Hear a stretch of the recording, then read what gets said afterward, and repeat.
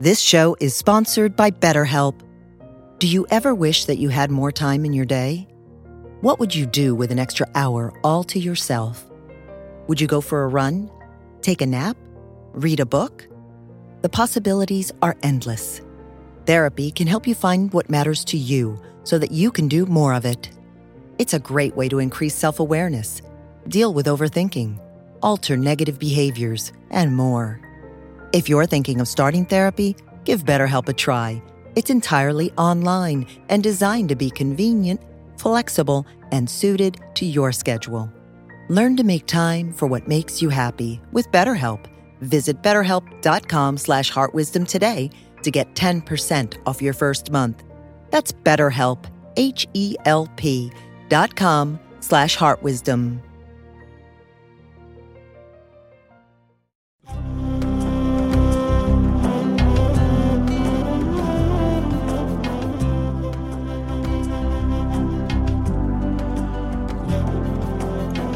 Welcome to the Jack Kornfield Heart Wisdom Hour.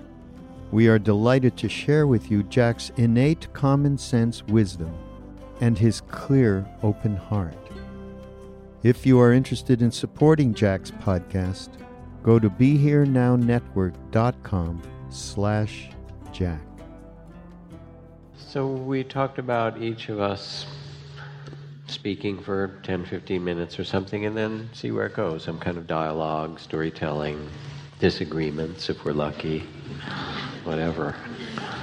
And it's also true that just about now, we each have new books that have come out. Frank's 5 Invitations, and Jack's No Time Like the Present. This one's really good. Have you read it? I read excerpts. Yeah, right. That's what they say. You leaf through it. There's good stuff you missed in there. Yeah. Anyway. Gotta get myself a copy of that. Yeah. And it turns out, when I look at them, it's not that we're going to do book reading. We're going to do some teaching. But one of the things that strikes me in looking at both these books, and I love your book, by the way. I think it's really quite a magnificent book. Thank you. Congratulations. It's very cool. Is that there's a very similar message in both books. Frank can talk about his own, but the subtitle, Discovering What Death Can Teach Us About Living Fully, and what does it mean to live a full life. And No Time Like the Present, the subtitle is Finding Freedom, Joy, Love Right Where You Are. And I started by talking about how we can have a vision and an understandable one of spiritual life as a development, and you learn different practices and trainings, and you become more present and kinder and more insightful and wiser and so forth. But often in that model, there's something out in the future that if you do it right, you'll get to, and then you'll be a wise or a good or whatever enlightened vision you have of a person. And so it's always something ahead. And what I say in this book, especially after all these years of teaching, is that there's another perspective which is called starting with the fruit, or starting with the result, living the fruit, in which you don't have to wait to be free. That actually what's also true for us, yes, these trainings are enormously helpful, but in any moment we can be truly present, we can be loving, we can be free, and that no one can take that from us. That's our birthright, that is our true nature. They can put your body in prison, but no one can imprison your spirit. And so there's some kind of commonality in the themes of these. And yes, there's understanding and insight. We call this insight meditation, as you quiet the mind and open the heart, and you get to experience the unbearable beauty of life, and you also get the ocean of tears. The war, the racism, the problems with the climate, all kinds of things like that. And they can't be separated. The problem is when you open, You get it all, as said before the break. And that's part of what it means to be a genuine human being, or a wise or a loving human being. Sometimes to grow your capacity to be present for this human incarnation in its mystery, in an open-hearted way. And I felt it very strongly in these last weeks because I was back east. I was back east a lot this year because my twin brother had been quite sick over the last couple of years with myelofibrosis and leukemia and stem cell transplant and a million transfusions and chemotherapy and so forth. And he died a couple weeks ago. And I was back there with him for quite a bit of the time until the day before he died, where I had to go somewhere else. And it also felt right to leave. We were pretty complete. And he was home for the last couple of weeks, but then he was struggling some, so they moved him to the hospital where they could give him IV morphine and sort of help him. And he was, for the last night, he had 2 daughters, and they sat up on either side and held his hand. So it was exactly the right thing, and he was ready after all this that he'd gone through, and they were there to hold him. It's very, very touching. But anyway, I was with him, and he's a kind of a adventurer. He was literally a member of the Explorers Club, the people who go to the South Pole and the North Pole and, the moon and all those things. Those guys, right? I asked him if they would allow inner explorers. He said no. But anyway, and he was a scientist. He was a biologist who studied the genomes of the Great Lakes of the world, like Baikal and Lake Titicaca in the Andes and Lake Malawi and so forth. But as he got closer to death, and as we got time to really sit together, it was clear he wasn't that interested in meditation, and I wasn't going to foist that on him, spare your friends and family. But I somehow wanted to communicate with him something of what I knew. And it's kind of especially, to me it was especially powerful because he is a twin. He's a fraternal twin, but there's a kind of closeness. So I was sitting there with him in the last days, and I said, I think I'm going to meditate out loud a little bit so you just kind of know what I'm doing inside. And I didn't quite know what I would experience. But as I sat there, I said, and I'm kind of tuning in as I sit with you, and he was pretty thin and weak and all the things that happened at the end of a long bout with cancer. I said, the first thing I notice as I tune into my body is that it's cold. And I feel that coldness all the way in the perineum and in my pelvis and genitals, and then it radiates out. And I said, I feel death in my body. And we talked about him dying. And I said, you're coming close to death, but as your twin, I also feel it. And I can feel with it the coldness. I can feel contraction, fear, resistance, all those kind of things that can accompany the body, which doesn't really want to die. And so I just kind of began to track that and describe it to him. I sat for a bit, and I said, but then my attention gets drawn further up in my body, not where it's so cold and dead, and I find myself then drawn to the heart. And I looked at him and I said, I feel so much love for you. We don't talk in this way in our family. I said, but here we are, it's about time.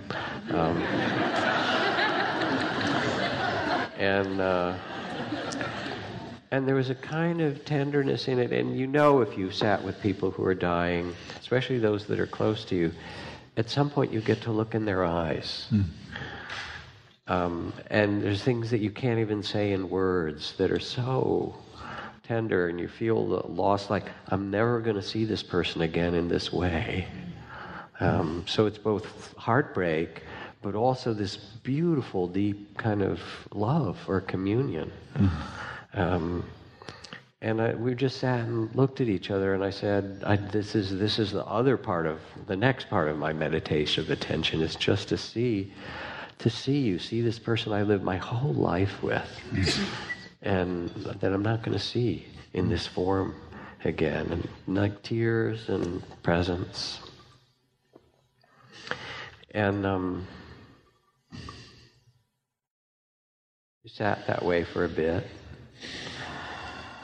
And I said, and now my attention is opening up, as it does in meditation, and I feel a sense of space and vastness, of just awareness itself, like the sky, which isn't limited to my body or your body, but it's really what we are. We are awareness. What do you think was born into that body of yours, by the way, in the womb?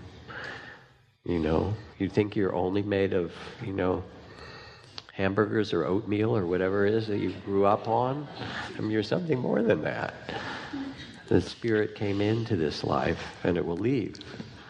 And I said, and now I'm experiencing as if I can look at you and see our whole life pass. There we were in the womb together, these little embryos and these little babies that got born, and there we were together in the crib. I actually had a dream a few days after he died, that he was next to me in bed, and it was like being back in the womb or in the crib or something. It was very comforting. He said he's okay, which I was glad about. Whether it's true or not, I don't know, but it was a lovely dream. And I said, there's this vastness, and I see you, and then I see our dance. I see the dance of this particular human incarnation that we're given so much time, and he said to me, one of us has to go first, so I guess it's me. And I looked at him, and I remembered when he was 8 years old, and when he was 8 years old, I was 8 years old. When we were 8 years old, we were living in Buffalo, and it was a huge, bitter snowstorm, windy, cold, and we went out to play all wrapped up the way, you do in the cold as kids. And I was skinny as a rail, and I was shaking and freezing, and he was much bigger and more robust, and he played football, and he was this adventurer. And he looked at me, and he said, it's not cold. And he took off his hat. He said, it's not cold. He took off his scarf, then he took off his jacket, then he took off his shirt till he was stripped to the naked to the waist, and he started dancing around. He said, you think it's cold? It's not cold. And it was beautiful. It was some kind of transmission or teaching about his spirit. So I was sitting there remembering that and seeing all the things that we'd lived through, our children and marriage and adventures together. And I said, well, this incarnation, maybe, I said, I'll share a womb with you again anytime, and I said, let's rest in this. Let's rest in the vastness and the mystery of it. Later we talked about what happens when you die, which Frank and I have some disagreements about, but we'll get to that in a little bit. And what was there in this conversation was both the mystery of being alive as a human being, the mystery of the vastness and of awareness or consciousness itself. Because when you're near death, the gates between the worlds open. You see in some vaster way. A lot of tenderness, and also a kind of wedding. I hope you can hear this, because it's so important to understand in our lives that you need to remember your true nature, the undying spirit, Buddha nature, whatever you want to call it, and your zip code, basically, that you have a physical body and you have, this particular life and incarnation, and you have to tend it.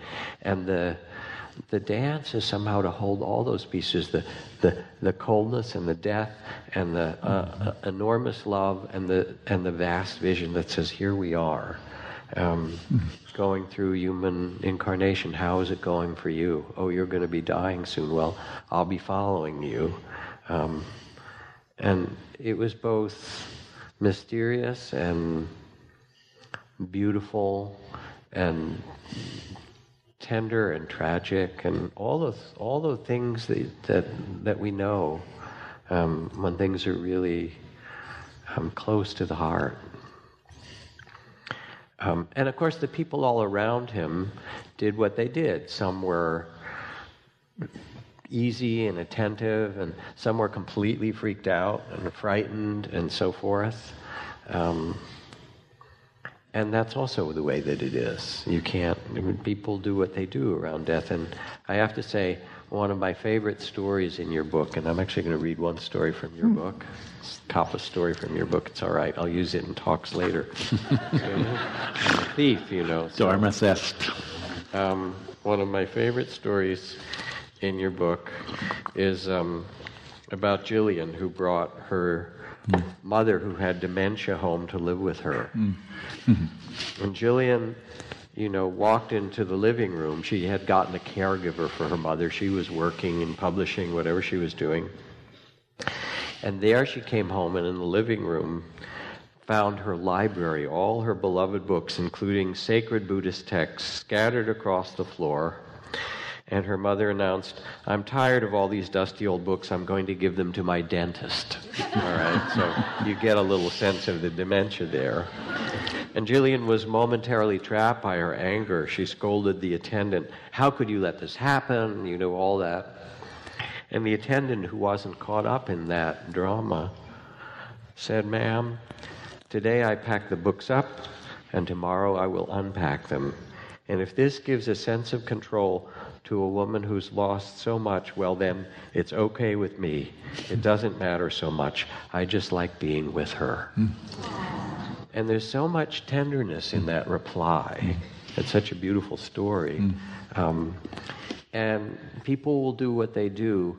And our game is not to try to perfect the world or other people or save them. You'll notice they don't want you to save them, particularly those in your family. Sentient beings are numberless. I vow to save them all, it says in Zen. But your family members are not interested in that. The game is not really to perfect them or even yourself. It's to perfect your love. It's to be able to show up in some way that's genuine and loving for this mystery. And it's so mysterious. It takes 6 million grains of pollen to seed one peony. How does that happen? And there you were, some tiny little one-celled, or maybe 2 little cells came together, and then poof, a new incarnation. How does that happen? So it's so mysterious and beautiful, and there isn't ideals about the way that it's supposed to be as much as the practice that we do. And I could feel it sitting with my brother, sitting with a lot of people who've died. You've done that much more than I. What it meant to be able to bring that presence to all those dimensions at the same time. Yeah. So. Well, I liked how you started out about, all these words that we use, awakening and realization and enlightenment, they all feel very far off, And I like that you were talking about the emphasis of your book about starting from the fruit of practice. I don't even use this word mindfulness so much anymore. When people ask me what my practice is... You don't want to pay the royalties? Or yeah. What? Well, mindfulness is the new black, It's suitable for all occasions, it seems. But anyway, what I say my practice is intimacy. Really learning to be intimate with myself and with the world. And what you described with your brother is that. It was a beautiful attunement to yourself, but also to him. And this intimacy was really expressed so beautifully by you. I thought that was lovely. Life and death are intimate. They're a package deal. You can't pull them apart.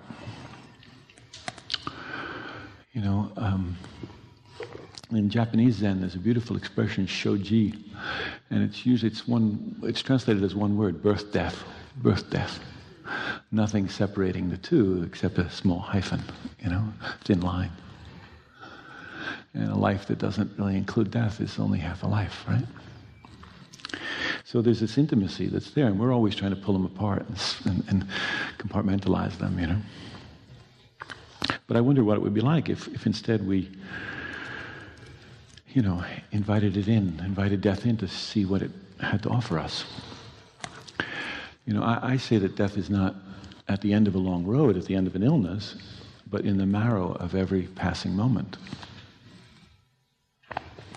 She's the secret teacher, hiding in plain sight, you know, showing us what matters most.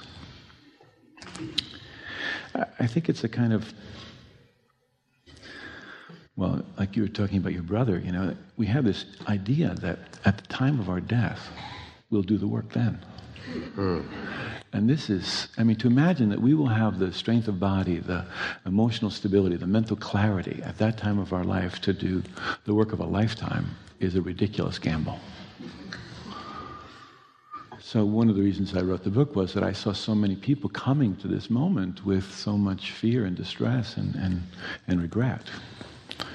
And so I wanted to encourage us to step into this, step into a relationship with death much earlier on in our lives. Just to give you some background, I was the co-founder of something called the Zen Hospice Project that we started 30 years ago.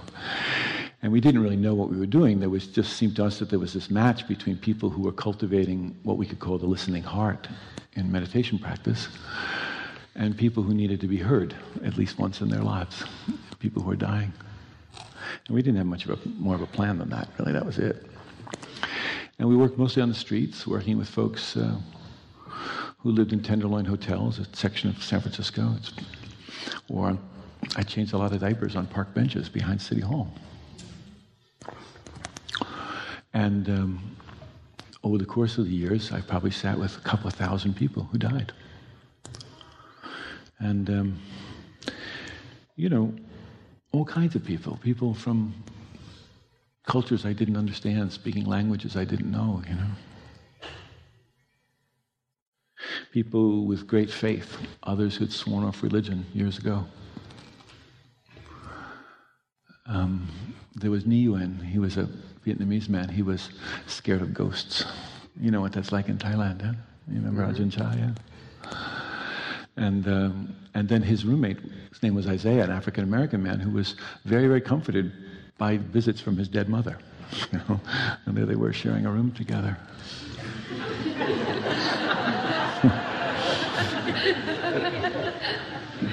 There was people who had intact families and good health insurance and all of that, and there were people who lived on the margins of society, or, you know, people who were clear as bells, other people who couldn't remember their own name. There was a man I knew who had contracted the HIV virus from a blood transfusion. But the year before, he had disowned his gay son, who was diagnosed with HIV.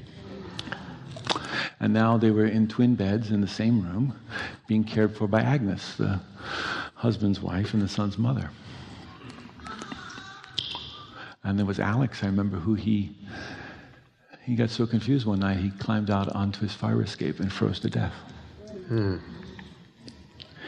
And some of them were really, you know, open and blossomed and discovered a kindness that they'd always wanted their whole lives, you know. And other people turned toward the wall in withdrawal and depression, and they never came back again. And all of them were my teachers. Really, they're my teachers. They're anything I have of value to offer came from them. In fact, a few years ago, I was teaching a retreat for docs and nurses on compassion, and in the middle of it, I had a heart attack. Yeah. And I went through this surgery and all of that. You remember that? But what was interesting was that for the months after the surgery, almost every night I had dreams of the people I'd taken care of. And they would come to me in the dreams, and sometimes they would just sit with me, and other times they'd give me advice, or sometimes they'd say thank you. But it was really a clear lesson about how the relationship continues even after someone has died. Yeah. Maybe especially so when it's our twin.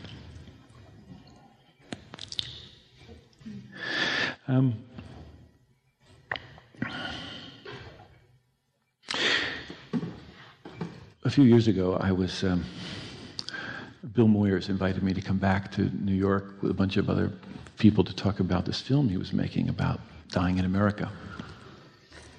And I wrote this very salient talk. It was really, I felt very proud of it, you know. And I got there, and I was on this panel with all these silver-tongued devils. And they took up all the time, and I never got to deliver my talk. And Bill, who I knew from something else, he said, grabbed me, and he said, could you just talk for a few minutes? Now, on the airplane there, somewhere over Kansas, I just tried to write down a few key things that I thought were really important, and they were the 5 invitations. Like, what are the 5 things that I've learned from people who are dying that have value? And the first was, don't wait. I mean, don't wait to tell someone you love that you love them. You know, the other was, welcome everything, push away nothing. Jack and I were just talking a moment ago about this beautiful James Baldwin documentary that's out, I Am Not Your Negro. It's a beautiful film, see it? In it, he says something really extraordinary. He says, not everything that can be faced can be changed, but nothing can be changed unless it's faced. Yeah. So to welcome everything doesn't mean we have to like it all. We just have to be willing to meet it. The third one was bring your whole self to the experience.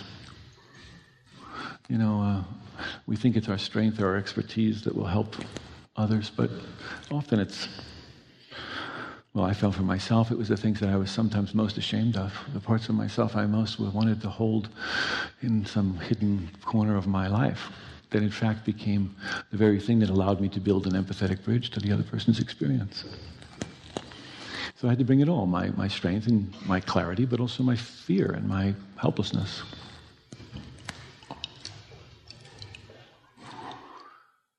And then I said, find a place of rest in the middle of things. That was the fourth one. Find a place of rest in the middle of things. We think we'll find rest when we go on retreats or vacation or when our list gets checked off. But my list never gets checked off.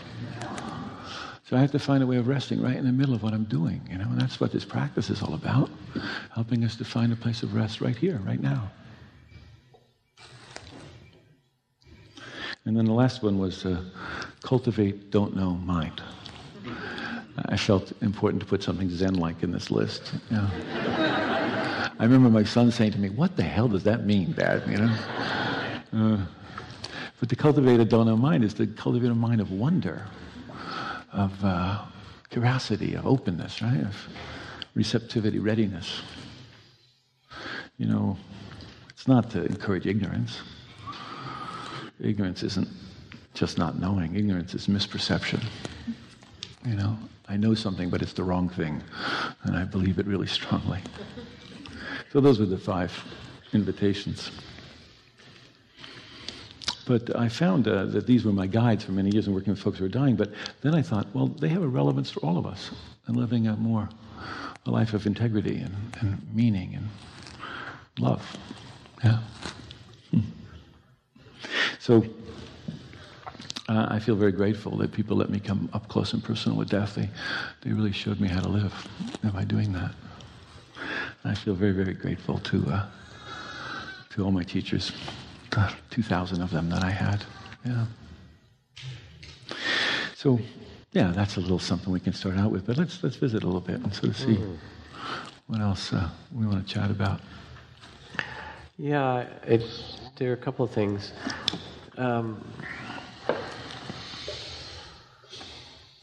There's a kind of overarching statement and then a question. In fact, what you're describing, and again, there's parallels in what I've written about being that the place where you end up, as T.S. Eliot says, after all our journey and voyaging, will be to arrive where we started and know the place for the first time. The quartets. That the goal is actually to be where we are in this mystery, but with open heart and, you know, clear-eyed in some way.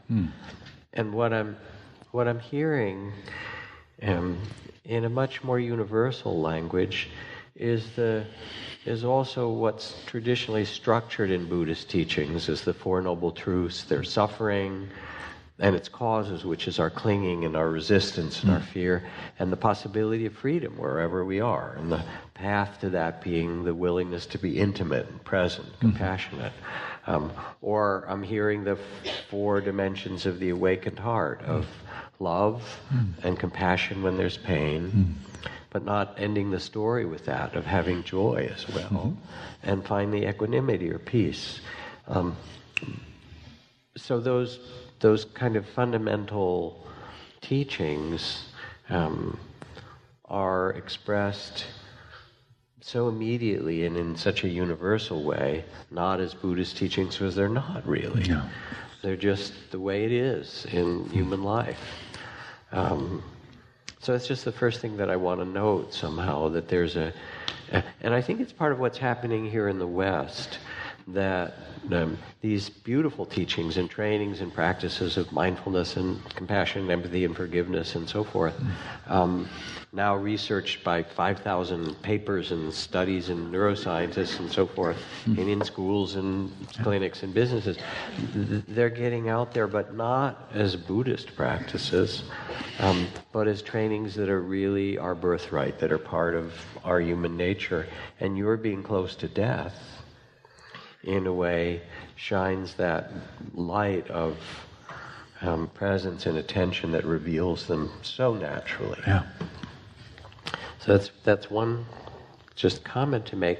And then I want to ask a question, and that is about not being idealistic and about flunking the course, basically, because I have. Yeah, me too. And how's that been for you? Well, as I mentioned earlier, I had a heart attack, and then it wasn't somebody else that was near death, right? Oh, the view from the other side of the sheets is a really different view. Yeah. And here I was, Mr. Hospice, and and there was a lot of pressure to do this right.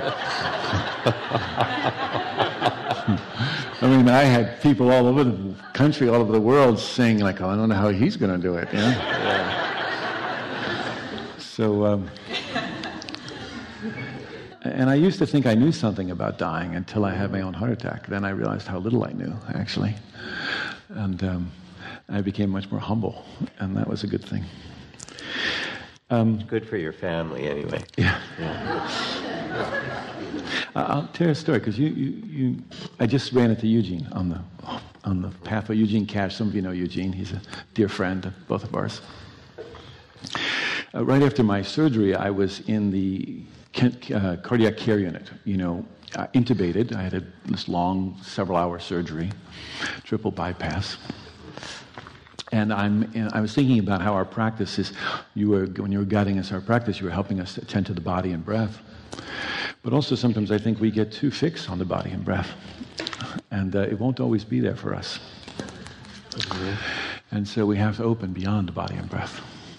So anyway, I'm in this cardiac care unit, and I'm intubated. I can't speak. That means I've got hoses coming out of every orifice. And Eugene's there with me, and my son. And into the room comes a respiratory therapist, and he says, let's pull out that tube and see if you can breathe. That's how he introduced himself. And I waved like this, I could feel, they had actually damaged my left lung in the surgery, and I could feel my left lung wasn't working. And so I wrote on a piece of paper, I'm scared. And Eugene, very no-nonsense guy, said, Frank, sense your body. So I tried to sense my body, but I could only feel up to my knees. And then he said, find your breath, find your breath. But I couldn't. And I couldn't tell the difference between the machine and my own breathing. And then in that moment, I remembered one of my other great teachers, Suzuki Roshi. And the night before Suzuki Roshi was dying, great Zen master, who turned the wheel of Dharma in America and changed the whole way the Dharma is experienced in America, I think. Anyway, the night before he was dying, he wanted to take a bath, and Okasan, his wife, said, no. but he insisted. And so Otohiro, his son, picked up his father, Suzuki Roshi, the great Zen master, and carried him to the tub. And he started to lower him into the warm bath water. And as he did, Suzuki Roshi became terrified. He was afraid he would drown. And Otohiro said to him, "Father, calm yourself. Find your breath, find your body." And gradually, Suzuki Roshi was able to do that. But in that moment in the cardiac care unit, I thought, if Suzuki Roshi can be scared, I can be scared. And then I grabbed Eugene by the shirt. We were like this. I pulled him close to me. And I put my ear right next to his cheek. And somehow he understood that what I needed to do was to follow the rhythm of his breath, which I did until he lent me his breath until I could find my own again. Yeah. And my son slipped his hand in against my chest, and it was like a conduit from God, there was so much love. And then I could say to the respiratory therapist, okay, now you can take out the tube. Yeah. So I think we can have idealized notions about practice and our dying and who we think we're supposed to be. And what I've learned from other folks who are dying and from my own experiences, this is all we got. This is who we are. Not just this, as Jack said, not just this sinew and bones, but this is who we are. And this is what we have to rely on. And we can keep discovering greater and greater dimensions of ourselves that become increasingly more reliable. Yeah. I had, about 6 or 7 years ago, I was teaching in front of a big group of people. And then I fell over and passed out. And I was unconscious for a pretty long time, minute and a half. It was pretty long. And when I came to, there were like 8 doctors all peering down at me who'd all rushed up. And then I went to get scans and all the kinds of things that they do. Because the next day I had something similar happen, and then I started to get pretty serious tremors. I still have a bit of a tremor, but and numbness and tingling and cold in my body along with all these tremors. And I went to see, after some tests, this doctor, and I was misdiagnosed. And he said, well, you have this thing sort of like ALS, something. It's happening pretty quickly because it now had been a couple or few weeks. I went with my daughter to go to this appointment. And he said, so given how rapid this is happening, what I suspect will happen is that your body will fall apart over these next few months in the way that it is. And with it will come dementia. Now, I was thinking of a different kind of death. And dementia wasn't on my kind of menu, And it scared me also. And I went out and I remember I told my daughter who was waiting for me, and she just started to weep. And she said, Daddy, I want you to be here for my children and all the things, for the people that love you the most. Fortunately, it was a misdiagnosis, and it wasn't true. But I, too, thought, I'd sat in the charnel grounds in the monastery, chanted over bodies, done all the death meditation, sat with people. I'm chill with death, right? Okay. The body doesn't want to die. No. There's something in it organically that's true. It clings to life. And I had this really interesting experience when I came back from being in the monastery for those years. And I disrobed and I started to live a modern life. I was driving down the freeway in Massachusetts, and a tractor trailer lost a big piece of its tire on the freeway in front of me, and one car crashed into it, and another. It was and I had to swerve to get around it, and fortunately I wasn't part of that accident, and some people were in terrible ways. And there were 2 things going on. One part of me, partly because I'd just been in, some years of retreat, was extremely spacious and calm. Like, interesting, maybe I'm about to die. I wonder what will happen, Just peaceful witness. And my body grabbed the steering wheel and yanked it this way and said, not today, baby, And both of those were happening at the same time. Yeah. You know, I talked to Ram Dass about it. He said, I flunked the course a lot of times. He said, but now, you know. But this is part of the reality of being human, that our body has a certain life, and it needs to be respected. Our heart and our love has a certain life that needs to be respected. And then with that, as you sit and quiet the mind, open the heart, there's also a sense of something bigger and more mysterious that is who you really are, that you're part of this vastness. Yeah. As Alice Walker writes, I love this passage. She says, one day I was sitting there like a motherless child, which I was, and it came to me, being a part of everything. And I knew that if I cut a tree, my arm would bleed. And I laughed and I cried and I run all around the house, because when it happens, you just can't miss it. And there's something in us that knows that this is true, whether it's walking in the high mountains or making love or listening to an extraordinary piece of music or sitting at the bedside of someone dying or someone being born, which is equally wild, you know, out of your body or someone else's body. Oh, here's a new person. Okay. That we touch something, those gates open, and we realize that it's not just our to-do list or, you know, the roles that we carry. And that somehow we all know this very, very deeply. And part of the grace of the work that you and I both get to do in hospice work and in this work of people's practice of opening with intimacy is to invite that presence in whatever way we can, and know that it's not an ideal. It's the full. Yeah. No, I mean, when I'm dying, I want somebody next to me who knows what the hell they're doing.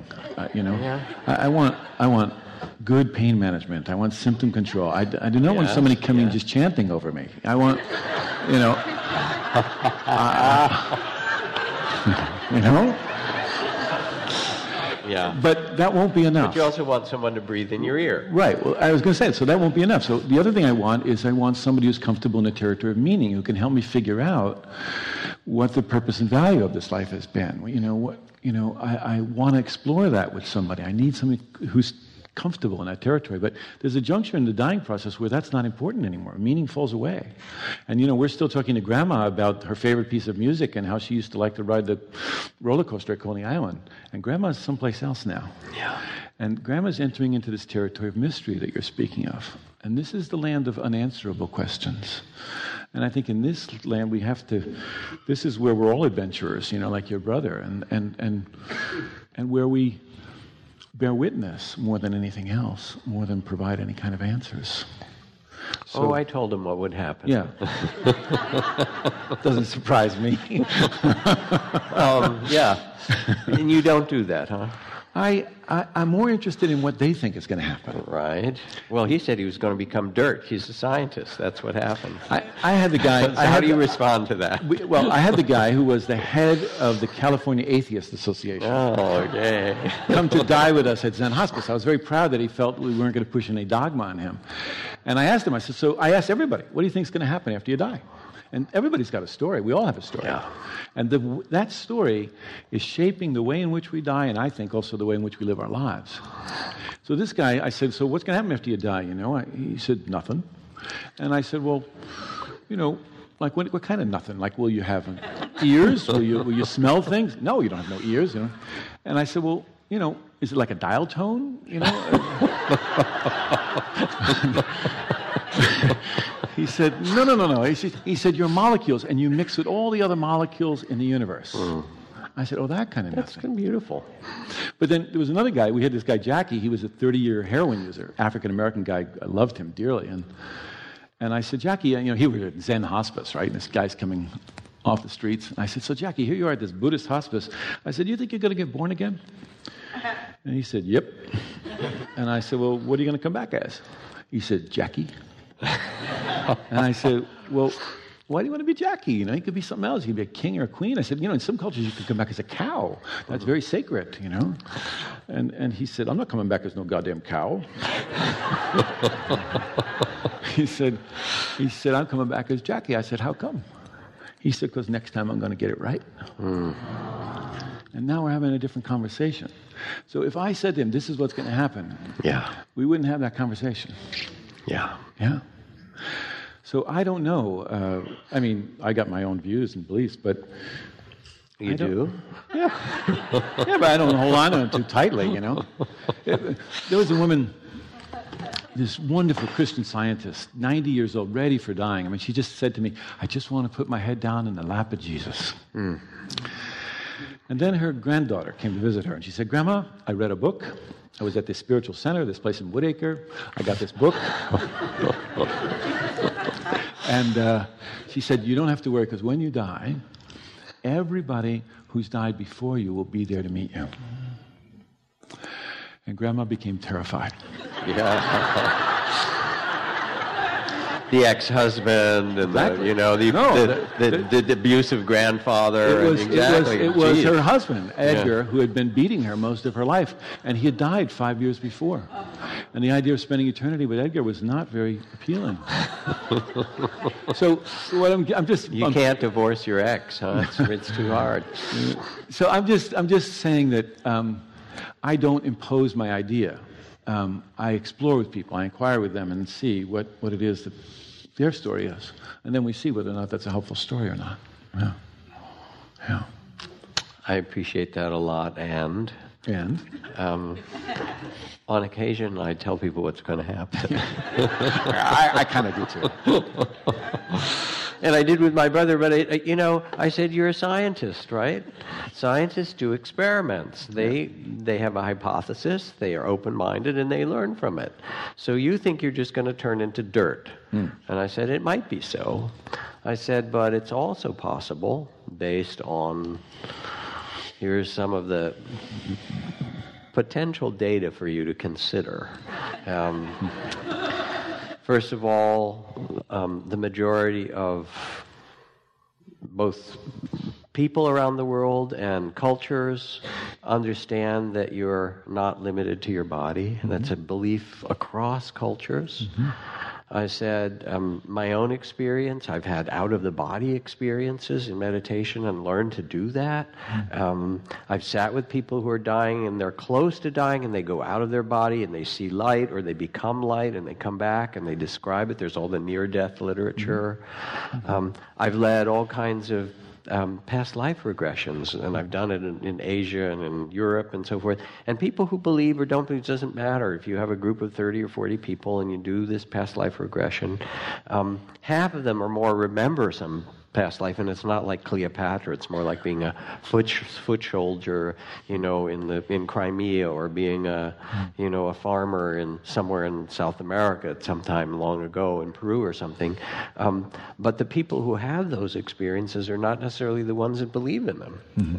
And then if I progress them forward to what was it like to die in that life, and they feel the pain of the dying and the loss, and then they feel themselves liberated and free, and there's these states in between. I said, and I went on with other things, and I said, so I don't know, you have to be open-minded, but it's possible that as you die, that you'll find yourself leaving your body.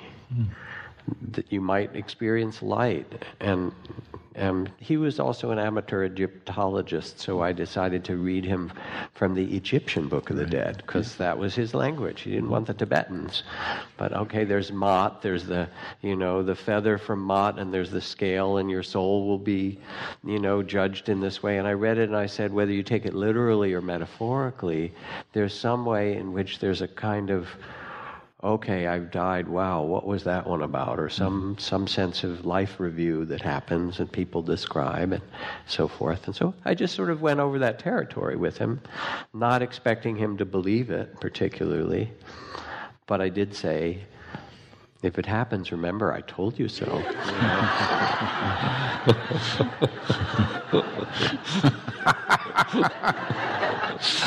You know, we're twins. What can you do? Brothers, right?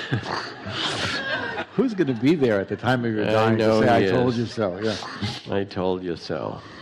I mean, I just, I don't know.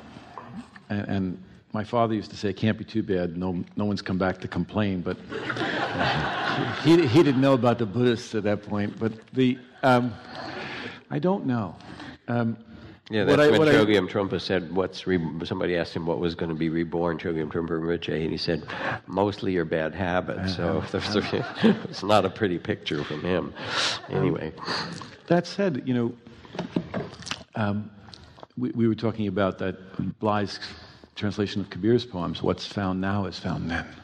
And that's what interests me, is how do we take this whole exploration, and even the things you were just talking about, and bring them into this very life, this moment of our life. How can we use that to inform how we lead our lives now? The two questions people inevitably form in one way or another when they're dying is, am I loved? Did I love well? Those are the two big questions in one fashion or another that they're asked. And why should we wait until the time of our death, to answer that question? And do we need to wait until we die to rest in peace? Or can we find it now? This is what interests me, And if what Trungpa was saying is that habit is what's reborn, then let's cultivate habits that bring us toward wholeness and happiness and the 4 flavors of love that you spoke of earlier. Yeah. Yeah, I think of the phrase, the habits of the heart. Yeah. And somebody asked my teacher, Ajahn Chah, what is the Dharma? Because Dharma is this sort of multi-meaning word in Sanskrit that means teachings and truth and so forth. And he said, the Dharma is the heart. Yeah. This is the way that you live in the world. And that we don't live in isolation in this. I mean, that's the thing that I used to find that was remarkable. For most people, whether they had any religious practice or not in their life, if you ask somebody what's most important to you, inevitably, they would often say their relationships in one fashion or another. It could be their relationship with nature. It could be their relationship with their family. We don't do this life alone, And we can't do it alone. We have a mutual friend, Bernie Glassman, great Zen teacher, and he was talking in Germany about Avalokiteshvara, this Tibetan form of Buddha, this deity that you see her depicted sometimes as having 1,000 arms, 1,000 arms, and in each hand there's usually some depictions it's an ear to hear the cries of the world, and 1,000 arms to respond. And Bernie was talking about this in Germany, and this man raised his hand. He said, it's a very nice metaphor, it's beautiful, but I have only 2 arms. And Bernie said, I'm sorry, you're mistaken. And the man said, no, I'm quite sure I have just 2 arms. And Bernie said, I don't think so. And then he had everybody in the room raise both their arms. Go ahead, do it. Just go ahead. Now look around. Really turn your heads and look around. This is Avalokiteshvara.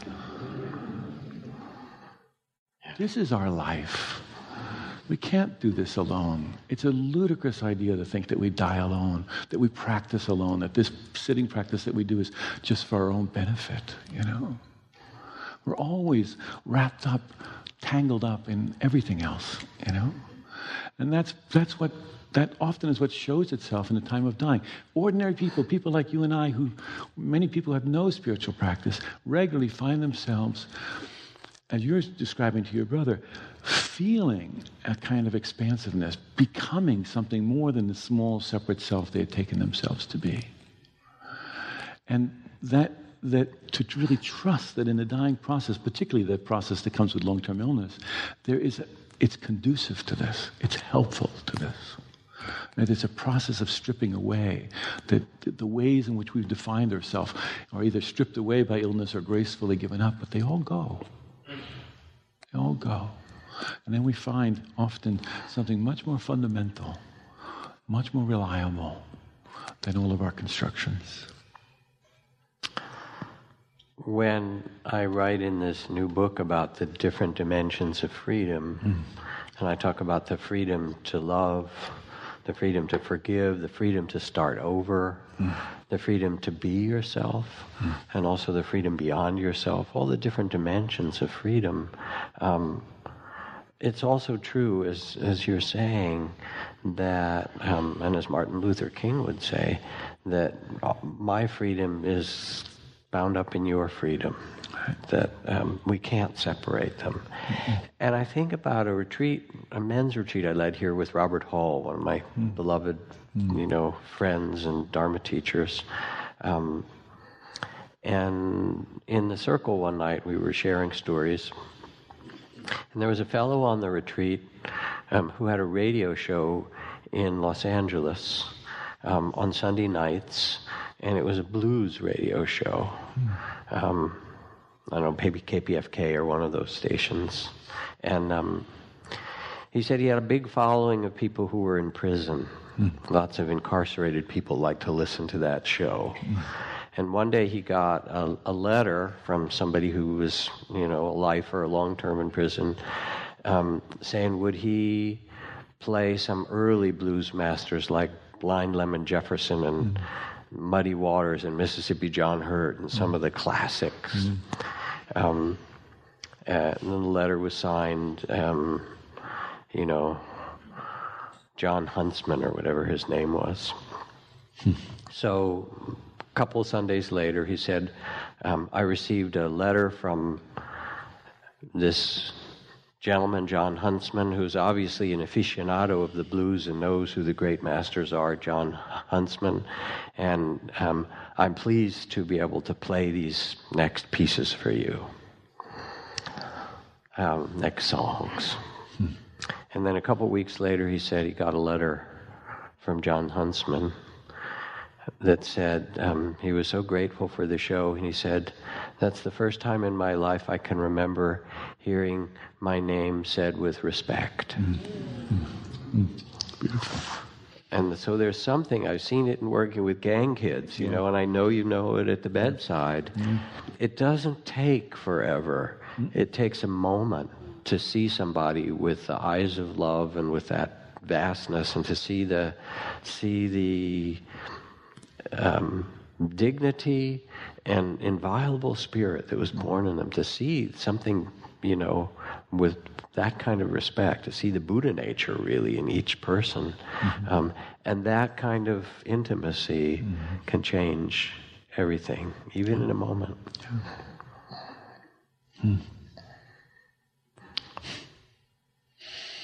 There was a guy who came to the hospice on compassionate release from prison. And he had stabbed his sister 17 times.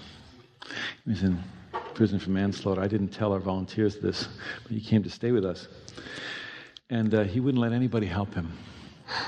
Just wouldn't. But we just treated him with kindness.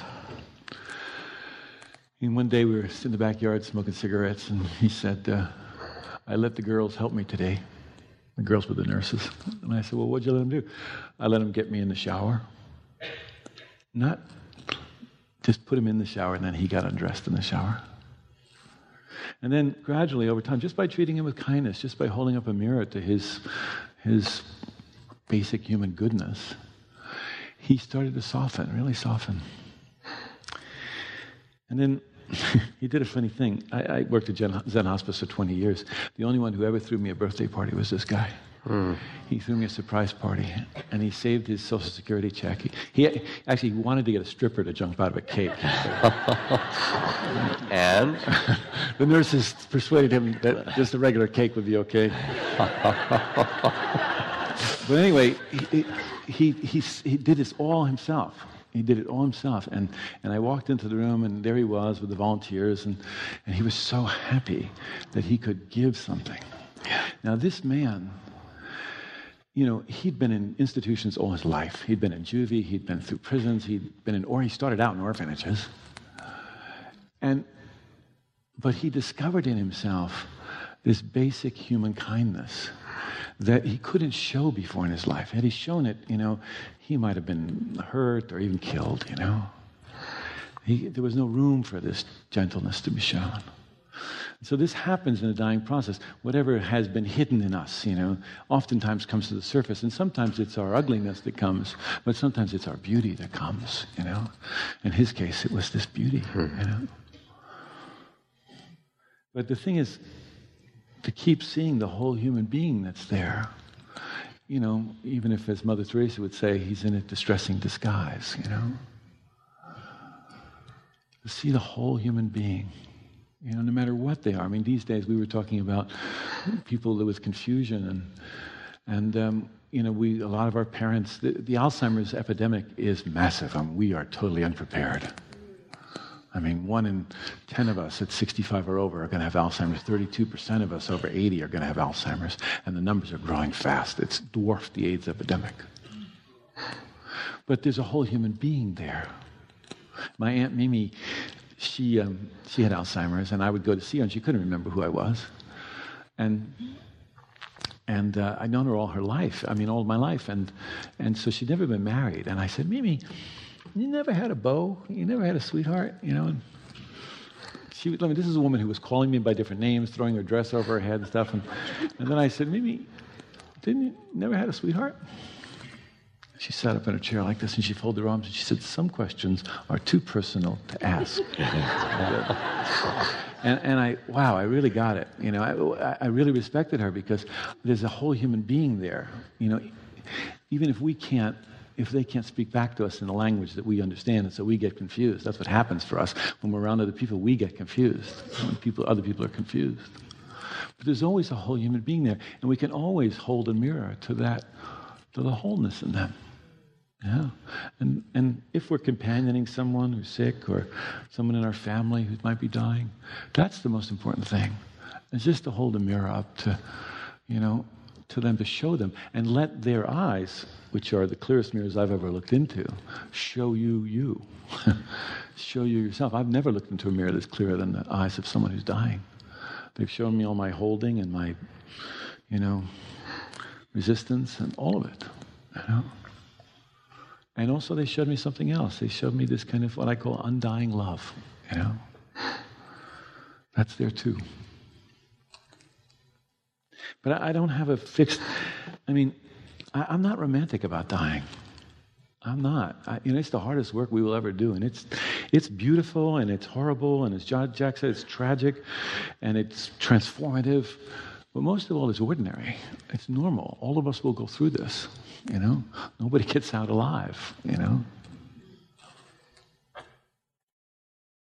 So,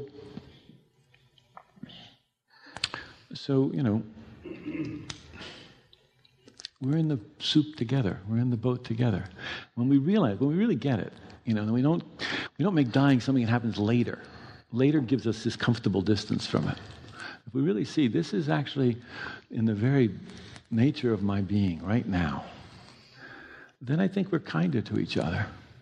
I don't think we hold on so tightly to our ideas and our notions of ourself or our beliefs, and when we let go, it engenders this a kind of kindness and letting go and an appreciation of one another. When we know how precarious this life actually is, then we also understand how precious it is. And then we don't want to waste a moment. Then we want to jump in with both feet, Tell the people we love that we love them. When you talk about Alzheimer's, I remember that story in our dear friend Rachel Remen, who you're about to teach with, in her first book, about a physician whose father had Alzheimer's, and severely enough that for at least 5 or 6 years, the man was unable to speak at all. He gradually lost comprehension, but then he lost his language. And so there were caregivers, and the dad was there. And one morning he was sitting in his chair and he fell off, and he was having a heart attack. His heart was, tremendous pain. And being a physician, the son could see that. And he was about to call 911 emergency. And the father lifted his head. He hadn't spoken for 6 years. And he said, "Don't call 911. It's a heart attack. I'm dying. Tell your mother I love you. I love her." and I love you, and that's it. And where those words came from someone who couldn't speak and whose brain was full of all the, tangles of Alzheimer's, because we're not just this body. Right. We are not. Nor are we just this. It's interesting with Alzheimer's because, when people have a difficult time articulating their experience, we often think that there's nobody home. We're really identified with our brains. We're not so identified with our spleens. If our spleens don't work, it's okay. But if our brain doesn't work, then we think we're not there. And it's just such a small story to live in. Such a small story. We are so much more than that. And it becomes so clear and evident in the dying process. Ordinary people, regular people who had no spiritual practice in their life, regularly discover in themselves the resources, the compassion, the capacity to meet the impossible in extraordinary ways. And this is really, I thank you for what you're saying, sort of winding up. It's both the gift of what you've written and of all your life work at Zen Center Hospice and so forth. And it's also the gift of the practice that we do together, that we share. Whether you use the word mindfulness or not, or use intimacy. As Zen Master Dogen said, to become enlightened is to become intimate with life. So I want to read you a story in your honor as a way to close, unless there's something else you want to add before I do.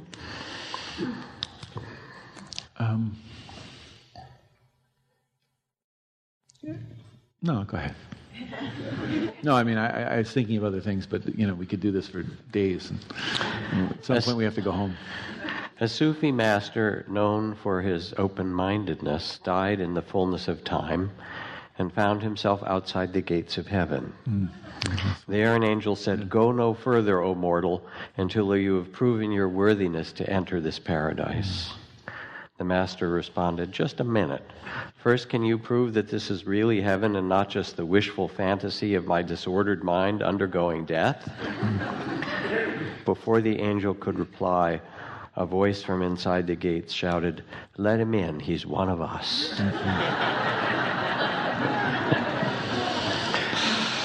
I have one more story. Yeah, you do have something. Okay.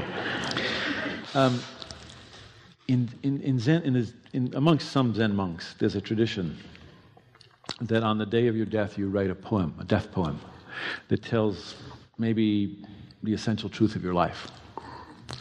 And if you don't die that day, it doesn't count. You have to write a new one. But anyway, I was in the hospice one day reading this book of death poems, and there was with me a woman who had lived on the margins of society. And she asked me about what I was reading, and I told her, and she said, "I want to write one of those." And I said, "Okay, good, you should do that." And so she said, "Well, what's the form?" I said, "Don't worry, just write it." This is a woman we would have passed by on the street. Anyway, some hours later, she called me up to her room. She came upstairs. She said, "Frank, I've written my death poem, and when I die, I want you to pin it to my clothing, and I want to be cremated with it." I said, "Okay, we can do that." And she said, "But I want you to learn it by heart." She didn't say memorize it. She said, "I want you to learn it by heart."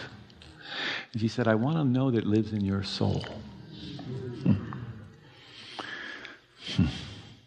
I feel so lucky I had these people in my life. You want to hear a poem? She said, "Don't just stand there with your hair turning gray. Soon enough, the seas will sink your little island. So while there is still the illusion of time, set out for some other shore. No sense packing a bag. You won't be able to lift it into your boat. Give away all of your collections.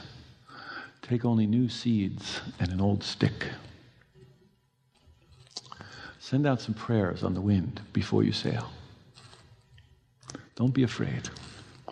Someone knows you're coming. An extra fish has been salted. Don't just stand there with your hair turning gray. Soon enough, the seas will sink your little island. So while there is still the illusion of time," that's a great line, "set out for some other shore." In other words, practice now. Woman, no sense packing a bag. You won't be able to lift it into your boat. Nobody who I was dying with ever said, I wished I'd gotten that second Mercedes. You know? She said, take only new seeds and an old stick. You know that image of farmers or gardeners putting a stick in the ground and then a seed, a stick in the ground and a seed? It means it's not a full stop. Then she says, send out some prayers on the wind before you sail. In other words, don't think you can do this by yourself. Get some help. But don't be afraid. In her view, someone knows you're coming. An extra fish has been salted. That was her death poem. Her name was Sono. And thank you, Sono. I appreciate your honoring me with that poem. Thank you, my friend.